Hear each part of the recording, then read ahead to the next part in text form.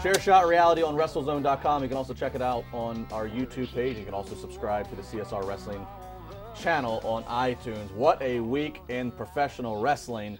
And the headlines keep on coming, and the top headline turned out to be a suspension coming off of Monday night. Titus O'Neil getting suspended for what took place, an incident with Vince, if we want to call it, when the WWE Network stream was finishing up.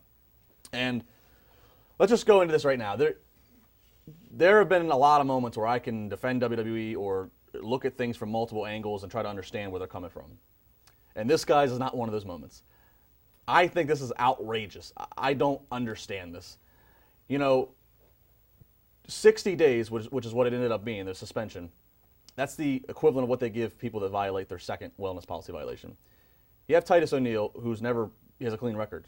The guy's never been late for TV. He doesn't violate the dress code. He's obviously stand-up Mr. Charity. He does more charity than anybody else consistently in WWE. And was it the wrong move to try to have a jovial moment with his boss, given the time and situation? Yeah, but that doesn't equate to 60 days. That's something you address behind closed doors and deal with it there. You don't make a big thing about it. I mean, and then to add insult to injury, I have it on from sources that he also got fined a significant amount of money. I don't get it. And ultimately, I'll say this: if anybody's going to win out of this, it's going to be Titus O'Neil. Yeah, WWE doesn't have him on TV for however long, if they in fact follow through with the 60 days. They don't have him on TV. But Titus O'Neil, 2 hours before the incident, got rolled up and lost his, had a TV winning streak, and that streak ended getting rolled up by Adam Rose. And 12 hours later, and still carrying on now, he's been trending on social media, and he's the #1 babyface for the company because people are rallying behind how ridiculous this is. So it is ridiculous, Justin, and we know the friendship that you've been able to develop with some specific superstars, and it's not a secret to anybody who listens and knows you and knows us. I completely agree. Looking at Titus O'Neil, like you said, he has a clean bill of record.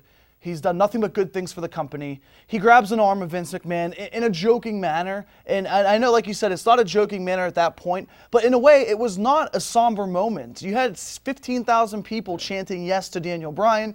You had Daniel Bryan celebrating. It wasn't during his speech. Exactly. And it was off air, and yes, it was on the network, whatever.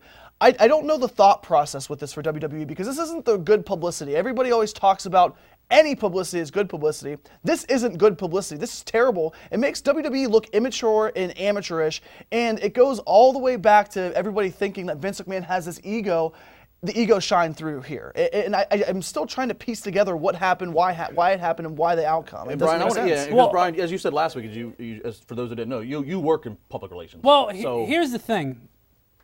You have to, and there's rumors that there's been unrest and a lot of joking and not taking the backstage area seriously. So if someone had to be the fall guy and be made an example of, there's no one better than Titus O'Neil. And Titus O'Neil and Vince McMahon, from what I'm made aware of, are pretty close. So while this may be a jump reaction by Vince McMahon and WWE to suspend Titus O'Neil is probably going to come out, like you said, ahead here, but he's also smart. Take your medicine, move on. And for those out there who think this has anything to do with race, you are the ones that are causing problems because you're looking to stir up the problems. Look at what just went through with the WWE with Hulk Hogan 6 months ago.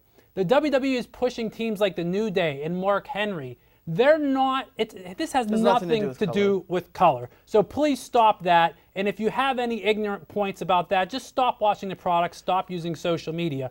But at the end of the day, I think maybe not 60 days. A suspension had to be justified because, quite frankly, if you went and grabbed your boss or you grabbed your boss, you can't grab the boss. Here would be my opposition to that.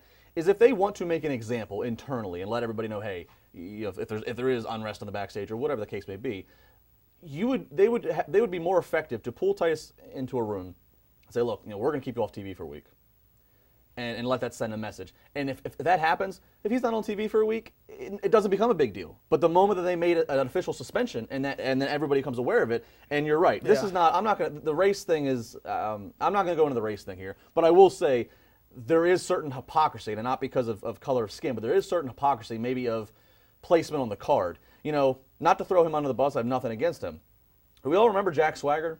A couple years ago, Jack Swagger, who came out of nowhere, ended up winning the Elimination Chamber so he could go on to WrestleMania to fight for the world title. And you know what Jack Swagger did after he won that Elimination Chamber? He got pulled over for marijuana and DUI. And he still went on and fought for the world title. We can look at Chris Jericho. A similar situation in the sense of when Chris Jericho, I believe they were in Brazil, when he stepped on the flag, a similar situation from Malice.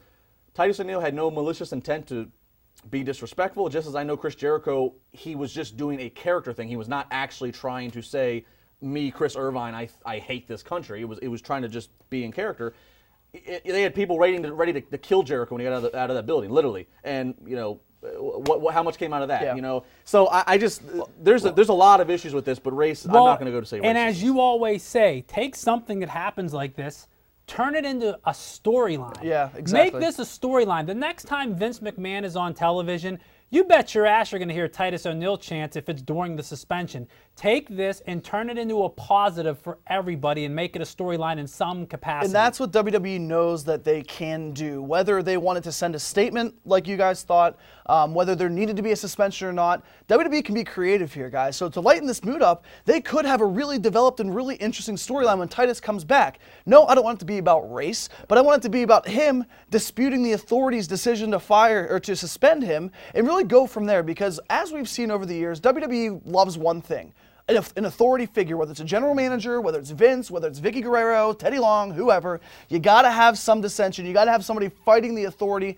That's a storyline that's never going to go away. When he comes back in 60 days, 30 days, whenever he comes back, that's a perfect opportunity to really push Titus O'Neil and say, you know what? You made the mistake. Let's see if we can capitalize off of your mistake and make a positive out of it. Well, and you mentioned that, Josh, and I go into great detail Friday with my Pittsburgh Tribune Review column. I go into detail about the fact that WWE's wrong, in my opinion, and the only way they can right this is by trying to capitalize and doing that.